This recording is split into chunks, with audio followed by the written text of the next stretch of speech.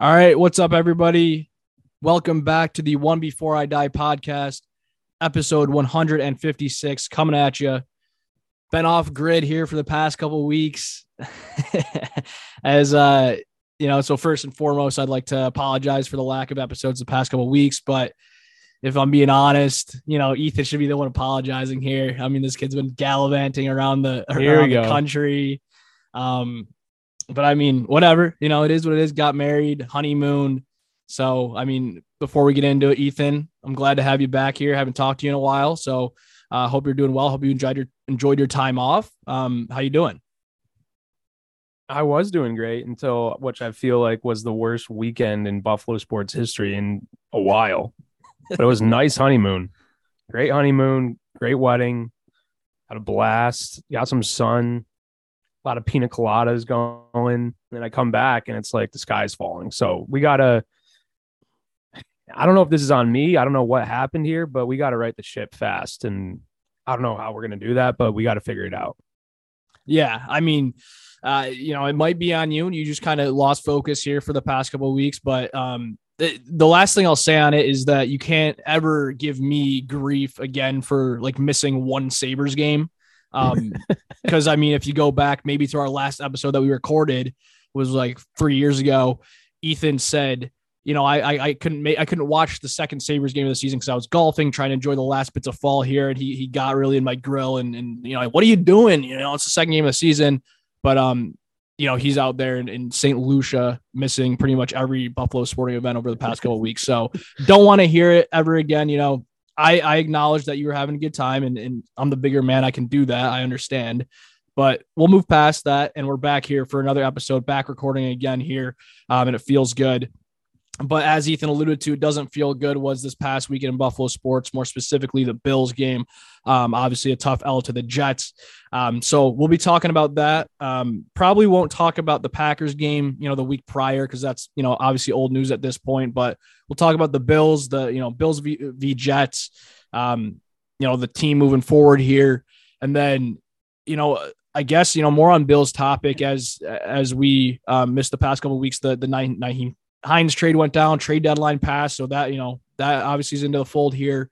I feel like there's something else maybe I wanted to touch on with Bills, but I feel like that's the kind of the main things here. Obviously, we'll just touch on everything that's been going on with the team.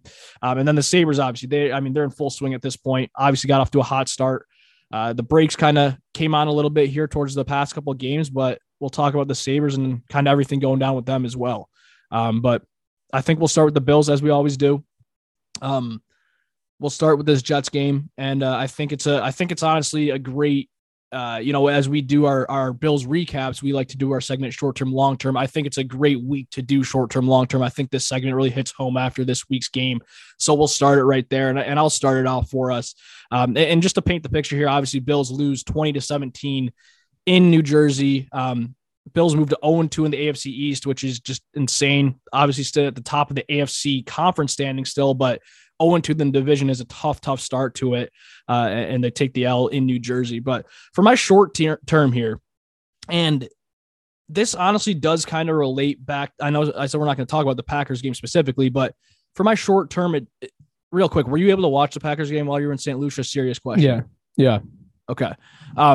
My short term does relate to that game as well, because that second half wasn't great. Allen, the past 6 quarters of football, throwing picks like we've seen him throw picks in his rookie year. So my short term and my gut, honestly, over the past couple of games here, and it's probably the similar short term for everybody else. Everybody's, the sky is falling, all that, but the short term here is we're in trouble. And we're in trouble, and it's hard to say that we're not in trouble with the way that this offense has been looking. Allen's interceptions are insane to watch after watching this guy over the past couple of years. I understand not having a good game, and that's going to happen. He's not going to be perfect, flawless every single game of the year. But the interceptions that he has thrown over the past 4 interceptions have been like, blow my mind type interceptions where it's like, what are you even seeing? I don't care if you're a rookie or not. Even if it is rookie year, I would have said the same thing. I mean, the first interception in the Jets game on Sunday here, I don't know how you don't see the the DB right there. He's throwing it to the other team. It's not tight window throws. So short term here, I mean, we're in trouble. It seems like Diggs is the only weapon on offense that's doing anything. Gabe Davis is becoming a super, super inconsistent player. So short term, like, you're in trouble. And honestly, that's what my gut is telling me too. Stepping back to the long term and stepping back and trying to observe everything here, I'm going to try to go against my gut and use my mind a little bit more and just say, listen, it's still week 8, week 9, middle of the season. You have to trust that the team's going to bounce back like they did last year. I'm seeing similarities where they have these midseason slumps. It's almost like where they play the Chiefs and they put all their focus into the Chiefs game. They get the W in the regular season, and then the few games after it, they're sloppy. And it's happening again. And you have to realize, or you have to step back and say, and you have to trust, regardless of what your gut thinks right now. Because for me, my gut is like, I am nervous, but I got to trust Allen and the offense and this team to get it on track. And so you can't lose hope there. I still think that, they're going to be a deep, deep playoff run coming. I don't know how you don't think that after watching this similar stuff kind of happen last year with them losing to Jacksonville, but it is worrying, but I'm taking my mind over matter here and still trusting that this team is a serious Super Bowl contender. Now, the other thing that I did remember here, what I want to talk about was Allen's injury that we can get into later. Who knows how that, is going to play out over the next few weeks, but I mean, tough to watch. And I am like worried right now, short term going into the next couple of weeks. I want to see how this team responds, but to be honest, like I'm trying to use my head to think about this, and I'm thinking this team is going to be A-okay. You cannot overreact too much, and that's why we do this segment. I think, like I said, is the perfect segment for this week's episode. You just got to have trust that this team will figure it out, and that this guy in Josh Allen will get back to his MVP level of play that he's been showing, at the start of this season. So that's my spiel. We'll get more deep into it after Ethan, gives his spiel, but that's kind of where I'm at right now. It's probably pretty similar to most Bills fans out there, but I think even more so, I'm really convincing myself that we're still fine. We're still fine. So that's where I'm at. I 100% agree with your short-term and your long-term. Those are both exactly where my head's at. Short-term wise, yeah, we look terrible. It's like the clock struck midnight at halftime of the Packers game. Everybody turned back into a pumpkin. It's like we didn't know how to play football. The offense wasn't clicking. Our weapons just don't look dangerous anymore. Nobody's getting open besides Diggs. The offensive line is starting to get bullied around a little bit. Defense, we can't stop the run again. Like this is turning back the clocks to last year when teams would just pound it down our throats. It was a complete 180 from the first 6 games of the season. Long-term wise, I agree. I mean, if you look at what happened last year, it's pretty much lining up to the same script as last year. We lost an early game to a team we should have beat. Dolphins this year, Steelers last year. Allen bounced right back and played amazing. We beat the Chiefs in a super emotional game that came down in the last second. Everybody's like, oh my gosh, who's going to beat this Bills team? We have a bye. And remember last year coming out of the bye, said the same thing, right? Last year, I think I called it Murderer's Row, where there was like those 3 games that were coming out of the bye. And I think we opened up with a sloppy win against the Jets. And that you could kind of say that we opened up against a sloppy win against the Packers. I know we ended up winning by 10, but that game should have been 35-7. That should have been a blowout. We played terrible in the second half. That was a sloppy win.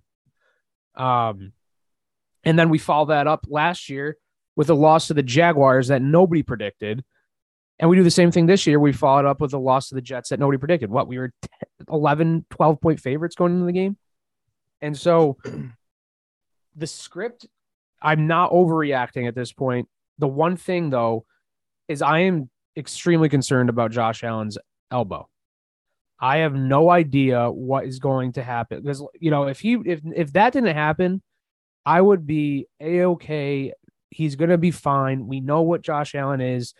Every quarterback is going to have a bad game. I mean, Patrick Mahomes didn't look that great last night, right? The Chiefs took the Titans to overtime. So these quarterbacks they're not going to be throwing 4 touchdowns and 300 yards every game. Like, that's just the NFL, right? Things happen. The Jets have a really good defense. Credit to them. Like, you just got to call a spade a spade. That defense is very, very good. It's not good enough where the Bills offense should not be putting up less than 20 points on them. But that defense played great, and their D-line dominated us on both sides of the ball in the trenches. But that elbow, I will tell you right now, if Josh Allen, if he misses an extended period of time, then it's time to hit the panic button, because we all know what we have in Case Keenum behind him. We saw what he did in preseason, and we talked about this, right? We talked about this in August. If Josh Allen goes down for an extended period of time, we are royally screwed. I mean, I would probably say if Josh Allen misses time, the Bills immediately become the worst team in the AFC East. Would you agree with that? Wow. Yeah, they're definitely bottom two. I mean, I would stacked up with all the injuries, up with all the defensive injuries. The way the defense is playing right now, they have the worst defense in the AFC East. Maybe not. The Dolphins kind of got smoked by the Bears, but still, it's hard for me to pick another defense that they're better than right now. How that defense is playing. Let me ask you this, because this is where I was kind of giving my spiel, where I said I'm going to go with my mind over my gut, and when I kept saying my gut is the fact that, like, because you just went over how you're not worried about Josh Allen, he's going to bounce back, which I said my long-term, this guy will be fine. But the reason I keep saying I'm going against my gut is because it's almost different than last year's struggles where, like, I guess my question is, what I'm saying is, do these interceptions give you any, like, pause or anything? Because and again, I'm, trying to step back and convince myself it's not giving me any pause, but the struggles aren't like, oh, the team's not moving the ball because Allen's not having any time and he's not getting any help. It's more so, which, I understand the O-line didn't play well this past Sunday, which that D-line of the Jets was really, they played really well, getting a lot of pressure. But it's not like Josh is running like his head cut off, which I feel like that was kind of last year, where it's like, we need to get this guy Josh some help. It's more so where if we eliminate those mistakes made completely 100% by Josh, we still probably would have won these games. And those mistakes weren't tough mistakes to make. Like the past 4 interceptions that he's thrown are mind-blowing, bad quarterback play for any level.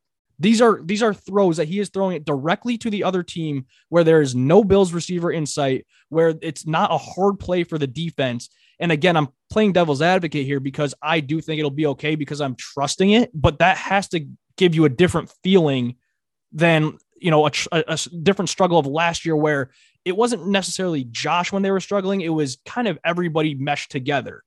The mistakes now those are Josh's fault 100%. No, 100%. But I think it's a nature of him forcing the football and kind of not playing within himself. That's not forcing the ball, though, is what I'm saying. Like, if you look at these interceptions, it is. I mean, look at that Knox throw, right? That was just a total them being on the same page. If you watch that replay, Knox kept going. He was expecting him to stay flat, and he just didn't. He threw the football flat, and the guy was right there. Like, if Knox stayed on that same route, it's still not a good throw. Okay, it's not. But I'm just saying. I just think a lot of what's happening during the game it's just mind-boggling to me. I haven't seen this in a while. Is leading to him making these horrible decisions. I agree. Like these are bad throws. And what scared me, I'm just saying the offense didn't have a flow at any point in the game yesterday before he threw that second pick that was terrible. Well, they went up 14-3. I don't know. I think after the reason I'm just playing devil's advocate here is because ultimately we're on the same page here. I'm just kind of trying to get a little back and forth here. After that second interception, which also scared me, which I'm also putting my mind over matter and saying he's going to be okay. But after the second interception, and a big part of it was the Jets D-line bullying that O-line and him not having as much time as he usually does. But after the second interception, he was rattled, man. Like if you watch that game, Josh was rattled and he did not look confident through. Like he was pump faking. He was second guessing himself. You haven't seen that in years. Yeah, I think he was rattled. But my concern is, I'm wondering if it got to him because there's something physically going on with him. But it wasn't physically until the end of the game. That didn't happen until that last play. I know, but I truly believe that. I'm not convinced on that. I think that something could have happened last game. I'm not saying it was the elbow, but this is what happens when you get injured, right? And you play through injury, you're more likely to start getting injured maybe in somewhere else. That's how injuries work, right? I don't know if they're going to be calling designed runs for him though if he's like that. He was running a lot yesterday. He was, but he was also scrambling a lot, and a lot of those were like they didn't call a lot of design runs besides that touchdown. They called a couple. No, I know. I'm playing devil's advocate here. And Josh is the kind of guy he's gonna go to Dorsey and be like, let me run the ball. Like I'm churning out yards. Like that was our best offense yesterday was Josh running the football. And so he's gonna go and be like, give me the ball, let me put it in my hands and let me do my thing. He's not gonna worry about him being injured or anything like that. I think my concern, I'm not concerned. Let me put it this way. I'm not concerned with him throwing these bad picks. I'm not worried about his decision making. His decision making was terrible last game. I think he can bounce back from that, and he will bounce back from that. He's proven that he can. I think he's forcing it, and he was doing the same thing in this period of time last year. Sure, he wasn't throwing terrible interceptions like this. Like we didn't see any picks like that last year. But if you rewatch that Jags game, he was forcing the ball so many times, holding on to it for long periods of time, right? The offense just had no flow to it. It was very similar to that Jacksonville game. Now, having said that, if the reason that he's throwing these picks is because there's something physically wrong with him, that he's playing through some sort of injury that we don't know about, and something's tweaked, then I'll be concerned because that's like out of his control at this point, right? Like there's just something not right with his body where he doesn't feel confident where he can get the ball there, or he doesn't feel like he can move his feet in a certain way to make a throw. And I know everybody's going to say he's going to be fine. Like after he injured it, he threw it 70 yards on the money to Davis or whatever. That's adrenaline though. Yeah, I agree. I think that like, that's just him being an alien and being able to put his mind over his body at that point for one play and be like, I just got to get this ball there. But I am very concerned with the elbow because I think like I said, Josh is the type of guy where he's going to do anything he can in his power to play football. And he's going to say he's fine. He's going to want to be out there with his team. And I think he's going to be the guy to really not want to shut it down. Yeah. And I think this could lead to something terrible if they let him play and then he's out for the year, right? This is we always talk about this is the year. And the only thing that I feel like could stop this team is him going down. And so it's just very, very scary. I'm more worried about his health than what I saw on the field yesterday, if that makes any sense. Yeah, no, that makes sense. The other thing concerning to me about this offense was, how many times if you give this team the ball with a minute 30 to have at the end of the first half with 3 timeouts and you tell me they're not going to get a field goal, that was concerning. I mean, you have 3 timeouts. They almost had 2 minutes to go. This was before any injury trouble or whatever it was that, I know you're saying maybe it happened earlier, but you get the ball 3 timeouts and they can't get in field goal range. They force Bass to kick a 55-yard field goal. That last play where it was kind of a design run to Josh don't know why that happened. Throw the ball, get 10 more yards. That was very annoying. The fact of the matter is you got to get back in the lab here. If you're Dorsey, if you're McDermott, if you're Leslie Frazier, I don't think Dorsey had a good game at all. I'll be honest. You just got to get back in the lab here and figure it out and right the ship. And it's annoying that, again, they can go on and get their peak in the playoffs, kind of like they did last year. And none of this is going to matter. It's just annoying that it seems like it's becoming a trend with this team where they get off to a hot start and then they almost, I don't know if they lose focus or you would think at this point that, they've corrected it at this point, but it seems like towards this middle of the year, they have this middle of the year slump where, it's clockwork. It's kind of like you said, you literally went through the schedule last year and went through it this year. And then, the fans freak out and it's just annoying that they have these slumps. It's frustrating. It's games that they should win. They're still first in the AFC, but if you get that win, you have that game up. It is frustrating. I mean, we talked about this going into the year, right? That we weren't going to do this whole overreaction thing after a week. And I know you don't have to tell me. I was the one last year talking you off the ledge. Yeah, that's true. No, I get what you're saying though. The concerning part is that it's more annoying than anything. Like it's just why do we slump in the middle of the year every time? Well, but that's just the NFL. Like you got to come to learn that like being a good team in the NFL it's tough. Like everybody's expecting you to win on a weekly basis, and that's just unreal. Like it's the NFL. These guys are very good, And there's so many bounces that could happen one way or another. Like, think about this. If Deion Dawkins doesn't get that holding penalty, which was very ticky-tacky. That was not a holding. That was not a holding call. We could, like, the Bills could have, that could have changed the whole complexity of that last drive, right? And if Josh Allen goes down there and scores a touchdown and he throws a game-winning touchdown, and we're talking about that, we could have a very different tone, right? We could talk about, they didn't look great for half the year, but it shows why, or for most of the game, and they still pulled it out. It shows why Josh Allen's a dog, and we could have a totally different conversation. In the NFL, there's just so many plays that you can just pinpoint that if they go a different way, it could be a whole different scenario, right? And so that's why it's so hard to win every game on a weekly basis, no matter how good you are. I'm not concerned about losing a game to the Jets. It's a divisional game. It's the Jets are way better than they were last year, and they got a great defense. The only concerning part is is we always talk about this. A week is a week. Once you start seeing it over 2 weeks or 3 weeks, then it becomes a trend, right? So if we go next week and we see Josh Allen look the same exact way, then I could understand an argument that I can start be concerned about his decision-making, the stuff that you brought up, right? Mm-hmm. If he goes out and balls out and he looks like he was in week 2, week 3, then it's not even a talking point at this point, right? Like, the Bills are back on track. The only thing that's in there is this injury. Like, that is the number one thing, because if he's not himself, it's unfair to judge him like this. He's playing with a bum elbow, then he's not what we expect him to be. So yeah, no, to be clear, I got all that faith in him. He's got that dog. I know he does. And like I said, that was my whole long-term mind over matter here. You got to step back and realize, exactly what you said. It's a week to week league. It's a long year.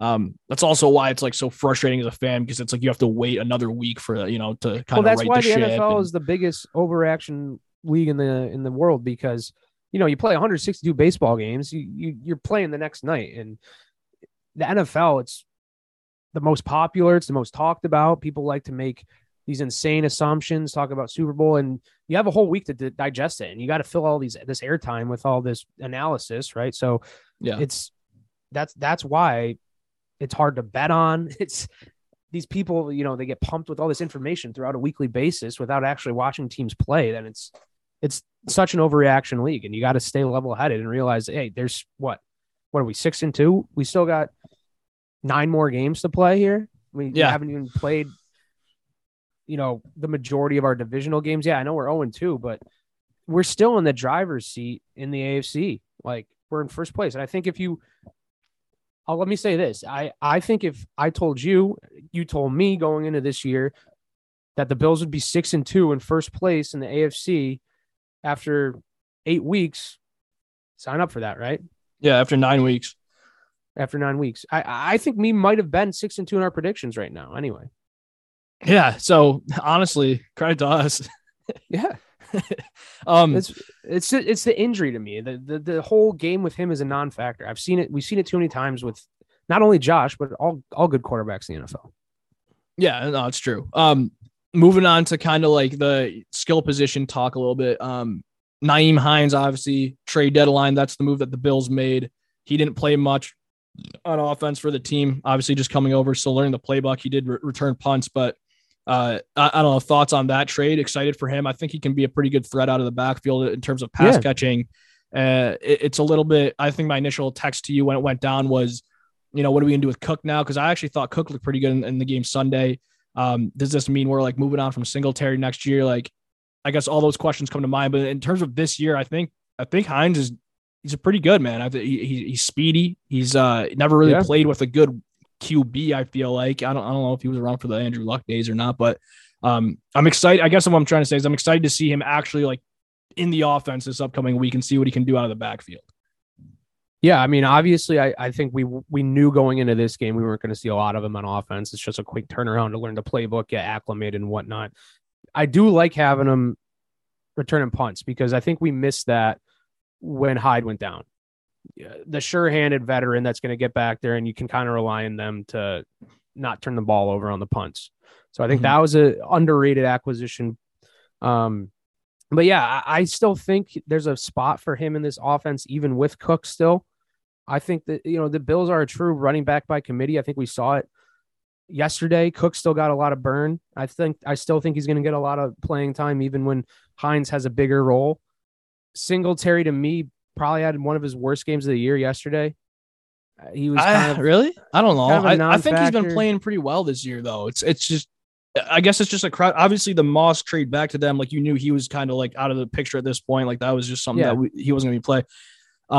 But I guess what I'm saying is like those three running backs is, I think it's the Bills' philosophy to not really like lock someone down long term, and who knows how much Singletary's going to demand. But I don't know. I thought Singletary's been having a pretty good year. I know I've been down on him, and we're always kind of talking about these running backs, and it's obviously committee, like you said. But I don't know. I didn't think he was really the issue yesterday at all.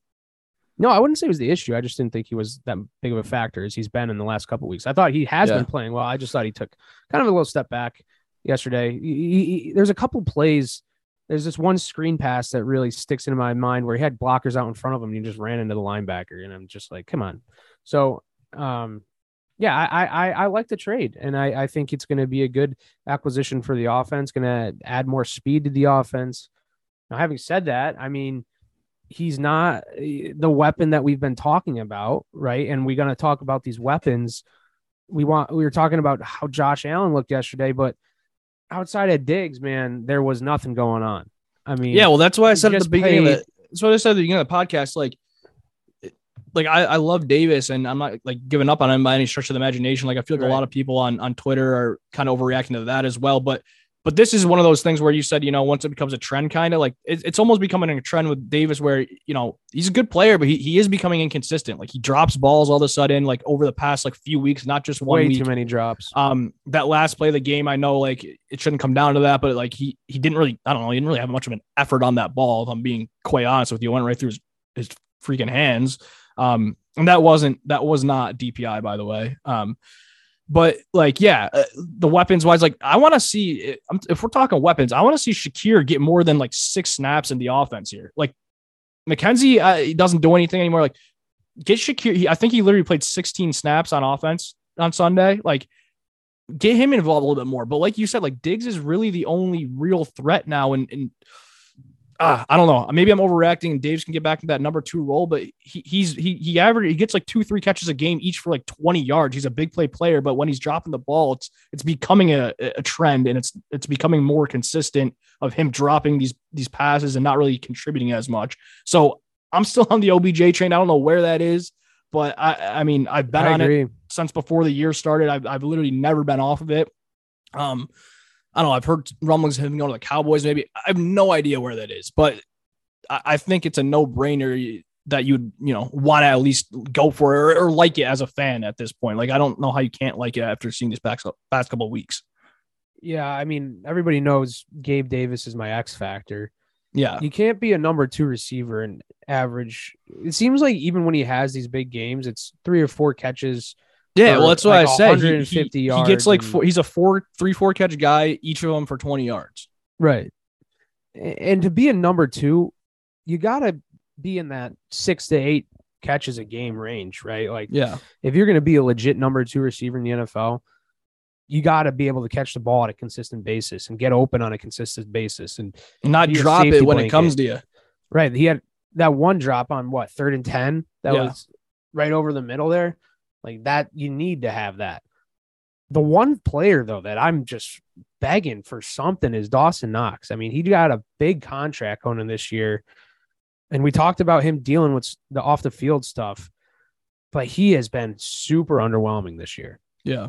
Like almost irrelevant.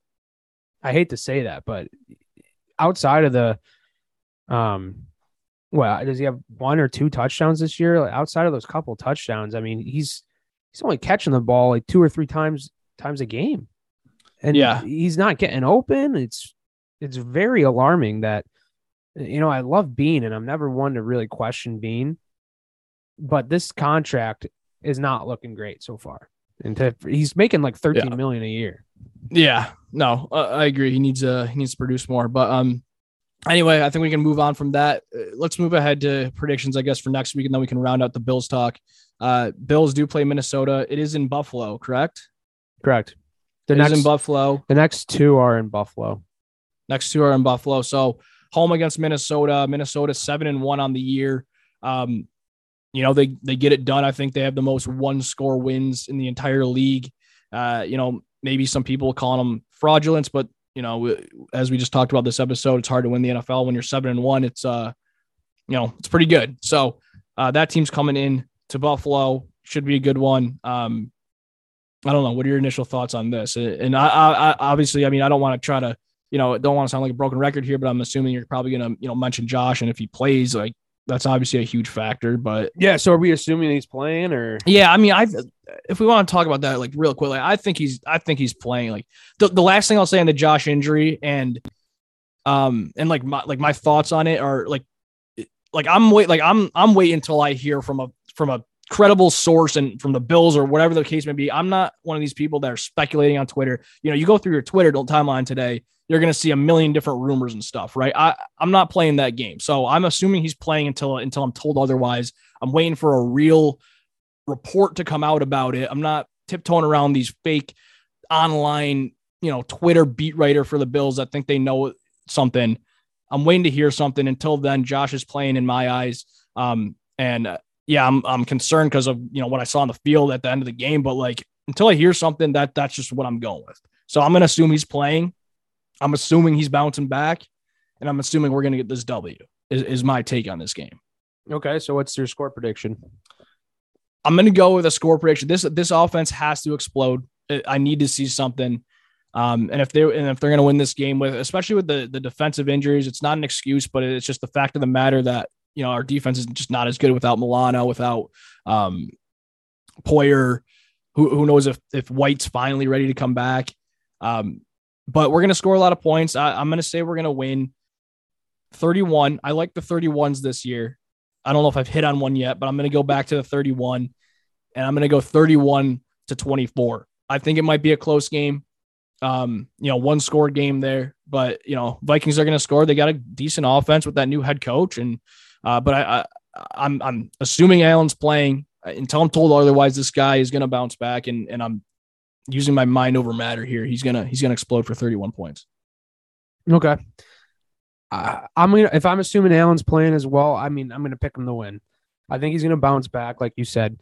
I think Milano and Poyer are going to play. I don't know why I think that, but I just have a hunch that it's going to kind of be like a rally of the troops type of game. I think McDermott he knows these situations, right? I think he has a sense of the fan base, sense of the city when people start sounding some alarms, and it's really surprising how many alarms are being sounded in this Bills fan base so quickly that are not.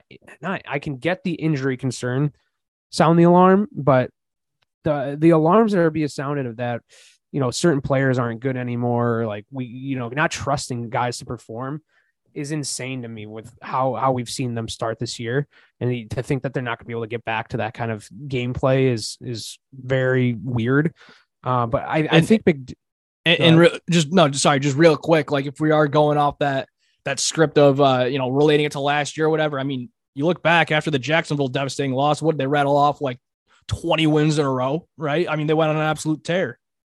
No, they got beat up by the Colts pretty bad that we were at that game. Oh, that's right.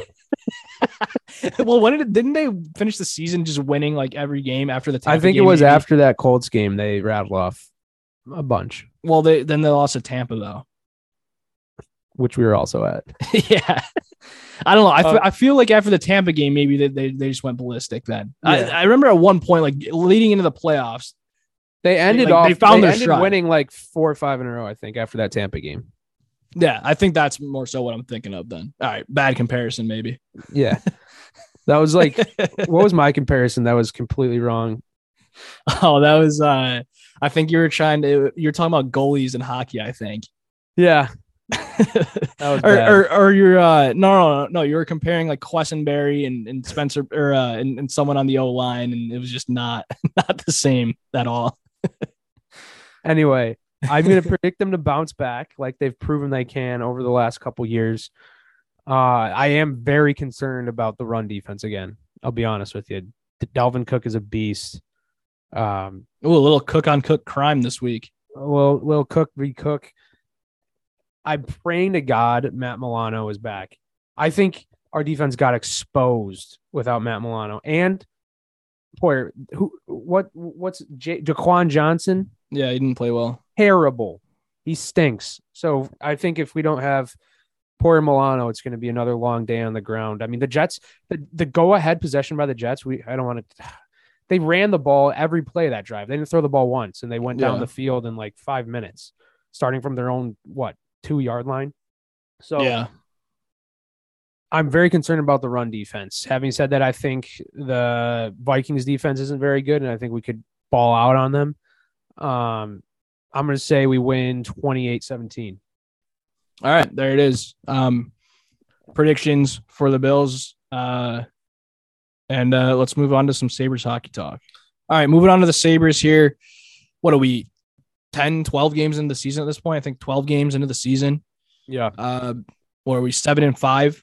Started out 7-3 through the first 10. I think it was the best start in the Sabres season in I don't know how long, but there was some stat that I think I heard the other day.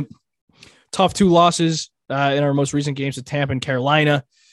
And I mean, if we're talking about defense and Buffalo sports, we're talking injuries, right? I mean, yeah, God, this team is riddled on the back end. But before we get into all that, I mean, I think we just got to talk about the start of this team. I don't know, the way it's just been great to watch. It's a switch up from a lot of Buffalo Sabres teams in the past here where we're more worried. And I'm not even saying, I guess in the past, like nothing was good offense or defense, but I mean, it's a high flying team.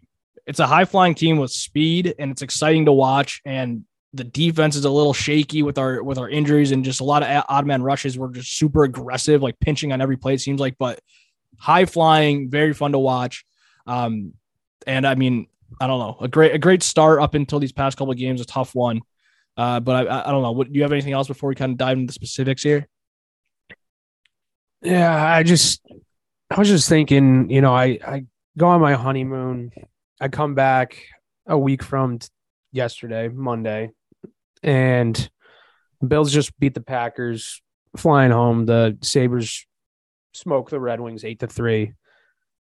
And then I go to work, and it's a complete 180. The Sabres get smoked back-to-back nights, 5-3. Dahlin's out with possibly a concussion, and then the Bills lose to the Jets, and we got injured. It's like, what is going on here? But, I mean, the Sabres,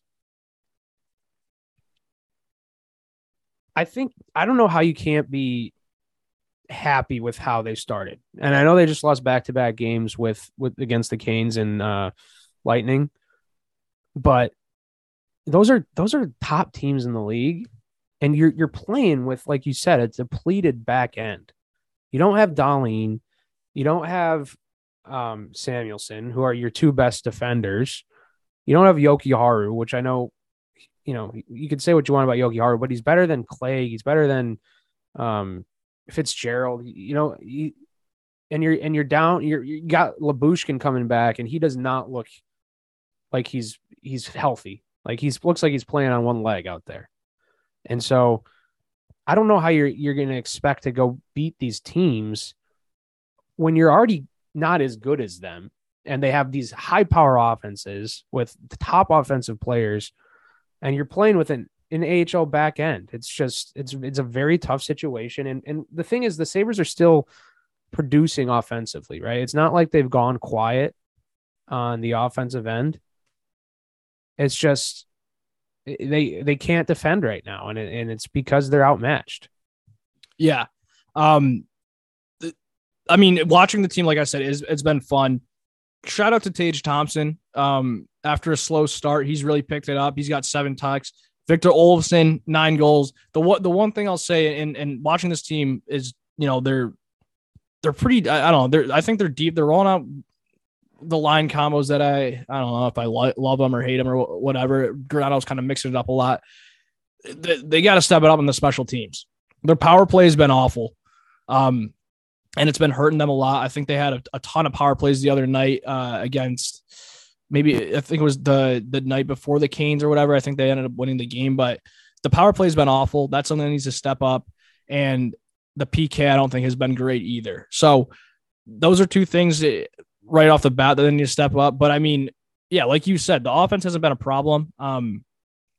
It's been a good start. The one thing I'll say that I have a couple of things written down in my notes where just to kind of play the contrary devil's advocate here is that, like, obviously we've seen the Sabres start well before. You know, it does feel a lot different this year.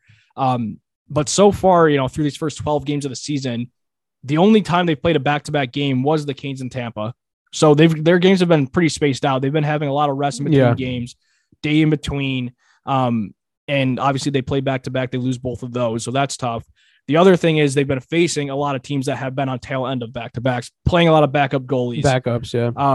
So those are like the two things that I, you know, just to kind of keep us level-headed and not get ahead of ourselves, is those are two things I jotted down is, you know, keep that in the back of your mind as they're playing a lot of backup goalies, a lot of teams that are, you know, tired on tail end of back-to-backs. But either way, I mean, it's the NHL. Like, you still have to give credit where credit's due. It's also not their fault they're playing backup goalies. Like, if you're going to throw your backup out there, then all right, bring it. Yeah, no, it's just a fact of the matter. I was at the Chicago game the other night with Dad. Dad and I went the game against in Buffalo, and I will say that game, first of all, that game was insane. Like, I mean, they came back 3-1 in the third period, won it in overtime. The crowd's low key electric. I know we're not filling the place up yet, and I know I love to do my attendance, you know, throughout attendance tracker throughout the season. It's not completely full yet. But I think we're kind of getting back to that, you know, Sabres hockey. I know we've been damaged by the Pegulas over the past couple of years, but that's also just the other nice thing to see throughout the season so far is it seems like this team is starting to like grow this fan base back to where it needs to be. And it was a lot of fun being in that stadium. So it's fun to watch these kids. I mean, if I'm going to pick out players here, and if we want, I know you like to do your arrow up, arrow down type things. I think Dylan Cozens has probably been the most consistent player for the Sabres. If I'm being honest here, like, I really love Cousins' game so far. Yeah, I mean, Dahlin's been solid as well, but I'm talking like, other than Dahlin, I mean, Cozens has been, I think, great. I think he's whoever he's played with, and like I said, Granato has been mixing up the lines a lot, which I think I said at the beginning of the season where he likes to do that a lot to try to see what's working and what's not. He's playing that center position, and I think he's forming into a second line center. I think I've penciled him in as like a third line center on a good Sabres team moving forward. I think he's starting to show me that he can be a second line center no matter who's playing on his wings, and he's contributing on the stat sheet, also two-way guy. And I think he's slowly becoming probably our best faceoff guy, which is another department that we absolutely suck in. But I'm going to give a shout out to Cozens here. And I don't know if you had anyone else on the top of your head, but that's kind of one guy I want to just, point out. No, yeah, I like that. I also want to say that the league is very, very balanced right now. Like, there is not a big disparity, in my opinion, if you look at the standings from good teams and bad teams. It doesn't seem like there's a ton of powerhouses this year. Does that make sense? Except for Boston. Boston and Vegas. Boston and Vegas have been dominating almost every night. But outside of those two teams, it's very even. And when the Sabres were 7-3 going into these last two games, they were second in their division, but they were only like 4 points away from being outside of a playoff spot. So it's just very, very even across the board from both conferences, especially in the East. I mean, the Devils have been off to a hot start, 9-3. That's kind of a surprise. Right. And it's teams that you wouldn't expect, right? And Columbus looks terrible, who a lot of teams were like, oh, they're a playoff team, right? To me, it's kind of wide open. And if the Sabres can kind of keep some sort of pace, they could be, flirting with being in the mix towards the end. But we always talk about that, right? They always get into these hot starts, and you talked about this. It feels a little different. I'm not ready to say it's different yet. I think by Thanksgiving, we'll understand what this team is and if we can stay in that mix or not, because we do have a very, very tough upcoming schedule, and I know we're probably going to go through that. But for me, arrow up, arrow down, yeah, I love Dahlin. Obviously, it sucks that he's hurt. What is your thoughts on the goaltending? What do you? I know that you're a UPL guy. What have you seen out of the goaltending? Are you surprised? Do you like it? Is it a problem? Would you like to see UPL up here? No, not yet. I honestly think the goaltending has been fine. I think it's hard to really bash the goaltending or really make a fair take about them with, I know we slightly talked about the injuries on the defense, but if we're being honest here, like that's probably the biggest storyline with the Sabres going right now is their defense is literally banged up. Like you said, Dahlin now out, Samuelsson and Jokiharju have been out. They're playing AHL defensemen. I mean, we're giving up a ton of shots. We're not only just giving up shots, and this even happened, I think, before the Samuelsson and Jokiharju injuries. And I don't know if it's Granato's coaching style or if he's just like, I know he's a big on, hey, you go out and do your thing. But RD are super, super aggressive, which I don't necessarily like I like the high flying aspect, but we give up making aspect. Yeah. We give a lot of odd man rushes up. I mean, if you go through and watch the tape on these games, the past 12 games to open the season, I'd love to count the odd man rushes because it seems like there's 2-on-1s maybe every other third shift. So that's bad. If there wasn't a lot of timely goaltending, we might be looking at more of a 500 record here. So I know I was just looking at it here. I think Anderson's save percentage goals against is under 3, but Comrie's is over. But you can't base it on that because Comrie's also played more. Comrie's played more, and like I said, I mean the shots are in the odd man rushes. I think the goaltending's been fine. The other take I have on the goaltending is that I think Comrie's clearly the better goaltender than Anderson. Agree. And I think Anderson doesn't look as good as he did last year. Yeah, and I think Anderson's been fine, and he is what he is, but you can tell he's slow. You can tell he's another year older. Agreed. You can tell that he's kind of out to lunch on a couple of these, these goals where, I mean, I just talked about how I was at the Chicago game, and a couple of those goals, I think maybe the first, even maybe all 3 of the goals they scored were just scrambles in front of the net where Anderson was just flopping all over where he didn't really have to go down in the first place, and he just can't get back up. He's very slow post to post. With that being said, I think he's still been fine. Like I said, 2.25 goals against average. That's a very good number for, the amount of games he's played. But to me, Comrie's that number 1. And I'm fine with the way Granato is doing it. I'm fine with they're still getting a little bit more, or it's not necessarily like a 1 and a 2. Like Anderson's still playing a little bit. Comrie's still like clear that number 1. Yeah. Comrie's still clear that number 1. He's going to get the more playing time. But Anderson's been a little bit slower, but to answer your question, the long form there, I mean, the goaltending has been fine to me. I don't know if you have any thoughts on that. No, I agree with what you said there. I think Comrie's definitely better, but to my credit here, I think I kind of called the goaltending situation that we had all these big discussions about where Anderson does, like I talked about, Anderson's over the hill at this point. So I think the Comrie signing looks way better than maybe what you originally thought. You were worried about UPL not getting his shot. I mean, I think next year it's no question that it's UPL and Comrie to figure as your 2 goalies, right? Yeah, well, I don't know. Is Comrie, he is signed on a 2-year deal. But I still think that my bold prediction, I think I called it at the beginning of the year, is still alive. Where I think UPL still might get I think Anderson's still prime maybe to get injured this year, and I don't want to put that I don't want to put that out there. I don't want that on him. Knock on wood. But I don't know. You can tell that over the course of the season, and I think I said this maybe on the podcast after the first game of the season. I said because Anderson went off that game, right? Like he made 40 plus saves, and I said you can't rely on this type of goaltending in general, but you also can't rely on it specifically with Anderson, where he's the freshest he's ever been for the first game of the season. As the season goes on, he's obviously older and he's getting more tired. So I think he might kick the can. Towards the end of the season, I think UPL might get that shot to come up this year.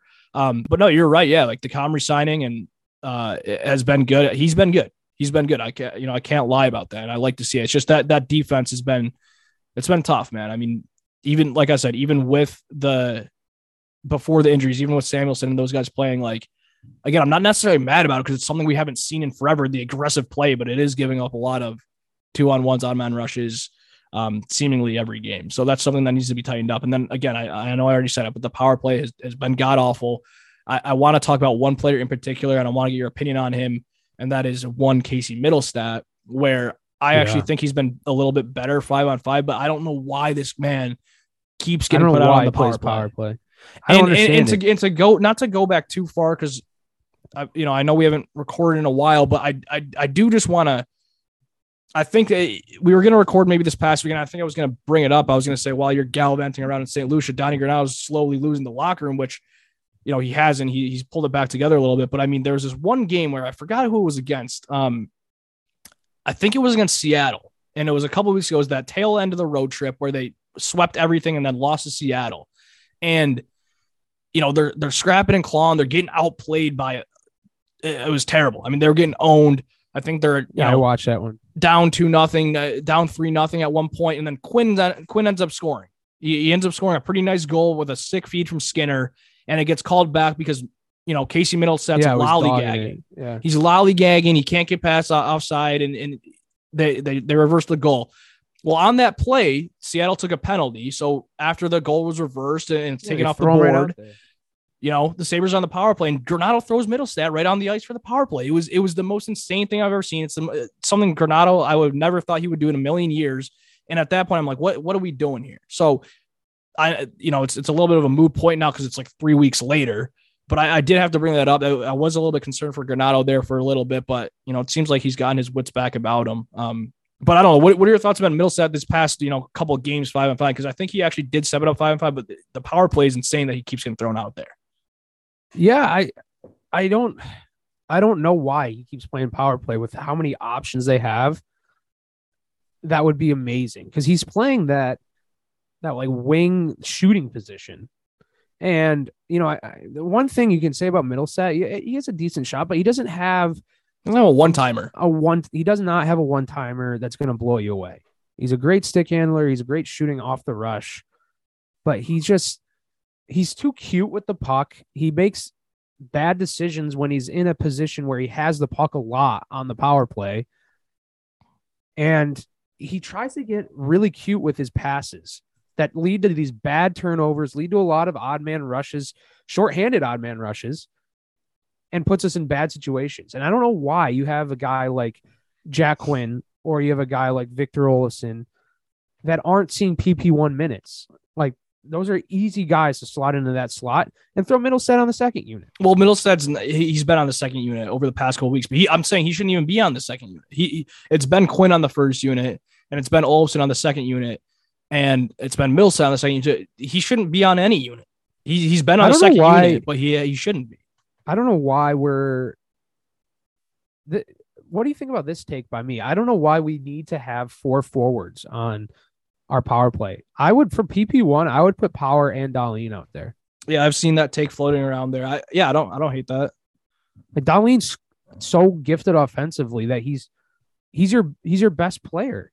And so why don't you throw him out there, put Power on the point, put Dahlin on one side and put Thompson on the other? Yeah, no, I'm for that. I think what they've been doing is pretty much the way the Sabres play is Dahlin or Power is on the ice at any point during the game. So if they get a penalty, one of them's been out there for 2 minutes to begin with. They're pretty gassed. So they pretty much whichever one's not out there, they just throw out there for to quarterback the PP. Is like, if you've noticed, like, obviously Dahlin, if he's fresh, he's your PP1 quarterback. But if like he's tired or whatever, like, they don't mind throwing Power out there with the first unit. It's whoever's fresher out of those two. Yeah, I'd love for them both to be out there, and I don't hate that take at all. I just think the way it's been going so far, it's like at least one of them's literally out there on the ice, at some point, because that's all they have. They're the two best defensemen, and honestly how it should be. So it's kind of been tough to have them both fresh out there. But no, yeah, I mean, listen, you put your 5 best players out there in the power play. That's how it should work. So they need to figure that out. I think they need to get Middlestat off the ice. I mean, I've always been a fan of Olofsson on the power play, and he has been playing PP2 minutes, which gets a good amount of reps as well. So it's been fine. And he's been a scoring machine there. So keep him out there, but they need to, I don't know. It seems like they have enough talent where they should be scoring at a better clip than what they have been on the power play. It's been a killer for them so far. But to round things out here, we got to do a little look ahead.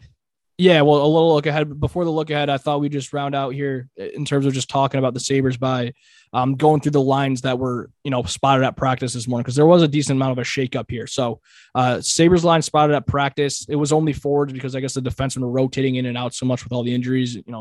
Who even knows who's playing with who? But Middlestat, Thompson, Peterka, Skinner, Cousins, Tuck, Asplund, Krebs, Olofsson, Quinn, Girgensons, and Oposo, with Hinostroza rotating in for Oposo. So a decent mix-up here from Granato. Don't know if that's going to stick for Tuesday night against Arizona, but a decent mix-up with Thompson and Skinner finally being split up, which I don't know if I like or don't like yet. I'll have to see it in action. Thompson's playing with Middlestat and who? And Paterka. Okay. And then Skinner, Cousins, and Tuck. I think Cousins, I obviously said I love Cousins. Him and Tuck together have been, that's another guy I want to give a shout out to real quick. I think Tuck's been super consistent. He's all over the ice this year. This guy's been. I love that line. I love the thought of Tuck playing with Cousins. Yeah, so he's been playing with him a little bit. It's usually been Paterka with him, but now Skinner, and then Asplund, Krebs, Olofsson, Quinn Gergensen, Poso, and or Hinostroza. So a little bit of a mix up there. I guess I don't hate it. The one thing that I've noticed so far with Sabres and seeing the line so far this year is like, which makes me so happy, is like we're almost like so. I don't want to say like we're so deep because. Well, no, I'm going to say that we're all just really young, but I think we have a lot of these good players where you mix it up a lot. Like I'm still excited about the line combinations, no matter really who's with who, because I like a lot of the players that are in the lineup. We're a couple players away, in my opinion. You know what? Like when you mix it up, like last year or the year before, you'd be like, oh, like you make one move and it's like this guy's to play with that guy. Now it's like, oh God, like at this point now it's like at least there's like a lot of skill where it's like you mix it up and it's like still like, oh, that could be interesting. It's like interesting. Right. Like you could be like, that's an interesting combo. Like I could see them scoring. I could see them, producing. I agree. I think we have a lot more flexibility in our lineup. I just think there's a couple guys in there that I'm like, oh, if we had someone better here, if we had someone better there. It's just that third line to me that really, I feel like we could really have it's kind of like a drop off after your top six. And I'm not saying the third line that you have on there listed. It's like, I'm not convinced on Middlestat. I'm not convinced on Olofsson at this point. I know that he's scoring a lot, but he has a ton of empty net goals. I'm going to be the one Olofsson supporter because he gets way too much hate online. But he just doesn't. And it's not even like I like him. That's not even I like him that much. It's I have to be a counteracting force in the Sabres fan base. I know he does get a lot of hate and he scores a lot, which is tough. Like it's tough, like to score 9 goals in 12 games. Like, give me a break. That's really tough to get a lot of hate like that. But he's just a type of player where it's hard to slot him into your lineup because he doesn't do enough himself, right? Where he's not great. And we talk about this a lot. He's not great on the defensive end. He doesn't produce a lot from himself. He has to play with good players. But if you put him in these great situations, he's going to finish. He's a finisher. He capitalizes. Yeah. But 100%. And that's huge. It's like you can't really carve out a top 6 role for a guy like this if he doesn't have that extra gear. But he's tough to play in your bottom 6 because he's not physical enough. Or you know what I mean? He doesn't grind it out enough. So he's just really hard, in my opinion, to fit into your lineups. That's why I'm not like, you need almost like a stud third line center that's going to feed him the puck, if that makes sense. So. Yeah. I mean, no, I agree. He's a ghost sometimes, but I mean, the way he's starting the season, like you got 9 goals in 12 games. Like, I don't really care how it's getting done. That's one of those things you look at and it's like, well, that they don't ask how, they ask how many. Yeah. Yeah. But I mean, looking ahead here. Yeah, looking ahead at the schedule. They got Arizona at home, right? And then they got Vegas at home on Thursday. Yeah. And then Boston at home. So another stretch here where now they have 2 days off since it's back-to-back and they won't play back-to-back this week. That Arizona game is a must-win. I mean, must-win. That team is atrocious. That team also beat the Leafs earlier this year, which is hilarious. They have a few wins this year, but you can't lose to the Leafs or you can't lose to Arizona at home. After coming off 2 losses, after coming off 2 days rest, you just can't. Yeah. And then you got Vegas, Boston, probably the 2 best teams in the league, as we just said, and obviously Vegas, another Eichel return where Eichel's been on a tear. You hate to see it, but you got to give. I'm not going to shy away from it. Eichel's been unbelievable to start this year. He's healthy, and we never said that we didn't like him because he wasn't a good player. We've always said he's a good player, and we knew he was going to produce. But Vegas has been unreal this year, so. That'll be a good one. Hope the barn's packed for that. And then Boston on Saturday, the other best team in the league. So should be a tough week here after that Arizona game. If you that's a huge W. I don't know how you're gonna do it, but what's that? Did you just freeze? No, I said if you can get 4 points there, that's a huge W. Yeah, 4. So you're saying 4 points out of those 6. So yeah. I would agree. You have to win the Arizona game. And then if you split between Vegas and Boston, I'd be happy. Yeah, or go to overtime twice. Yeah. No, I'm with you there. Anything else on this upcoming stretch, or anything else you want to chime in here before we round out? No, I mean, big bounce back week in Buffalo sports here. We need it bad. Yeah, that's for sure. So that'll do it for episode 100 and what was it even? I don't remember. 156 maybe. Fact check on that, me as you're listening, but appreciate you guys tuning in here. Go Bills, go Sabres as always, and we will talk to you next week. Peace.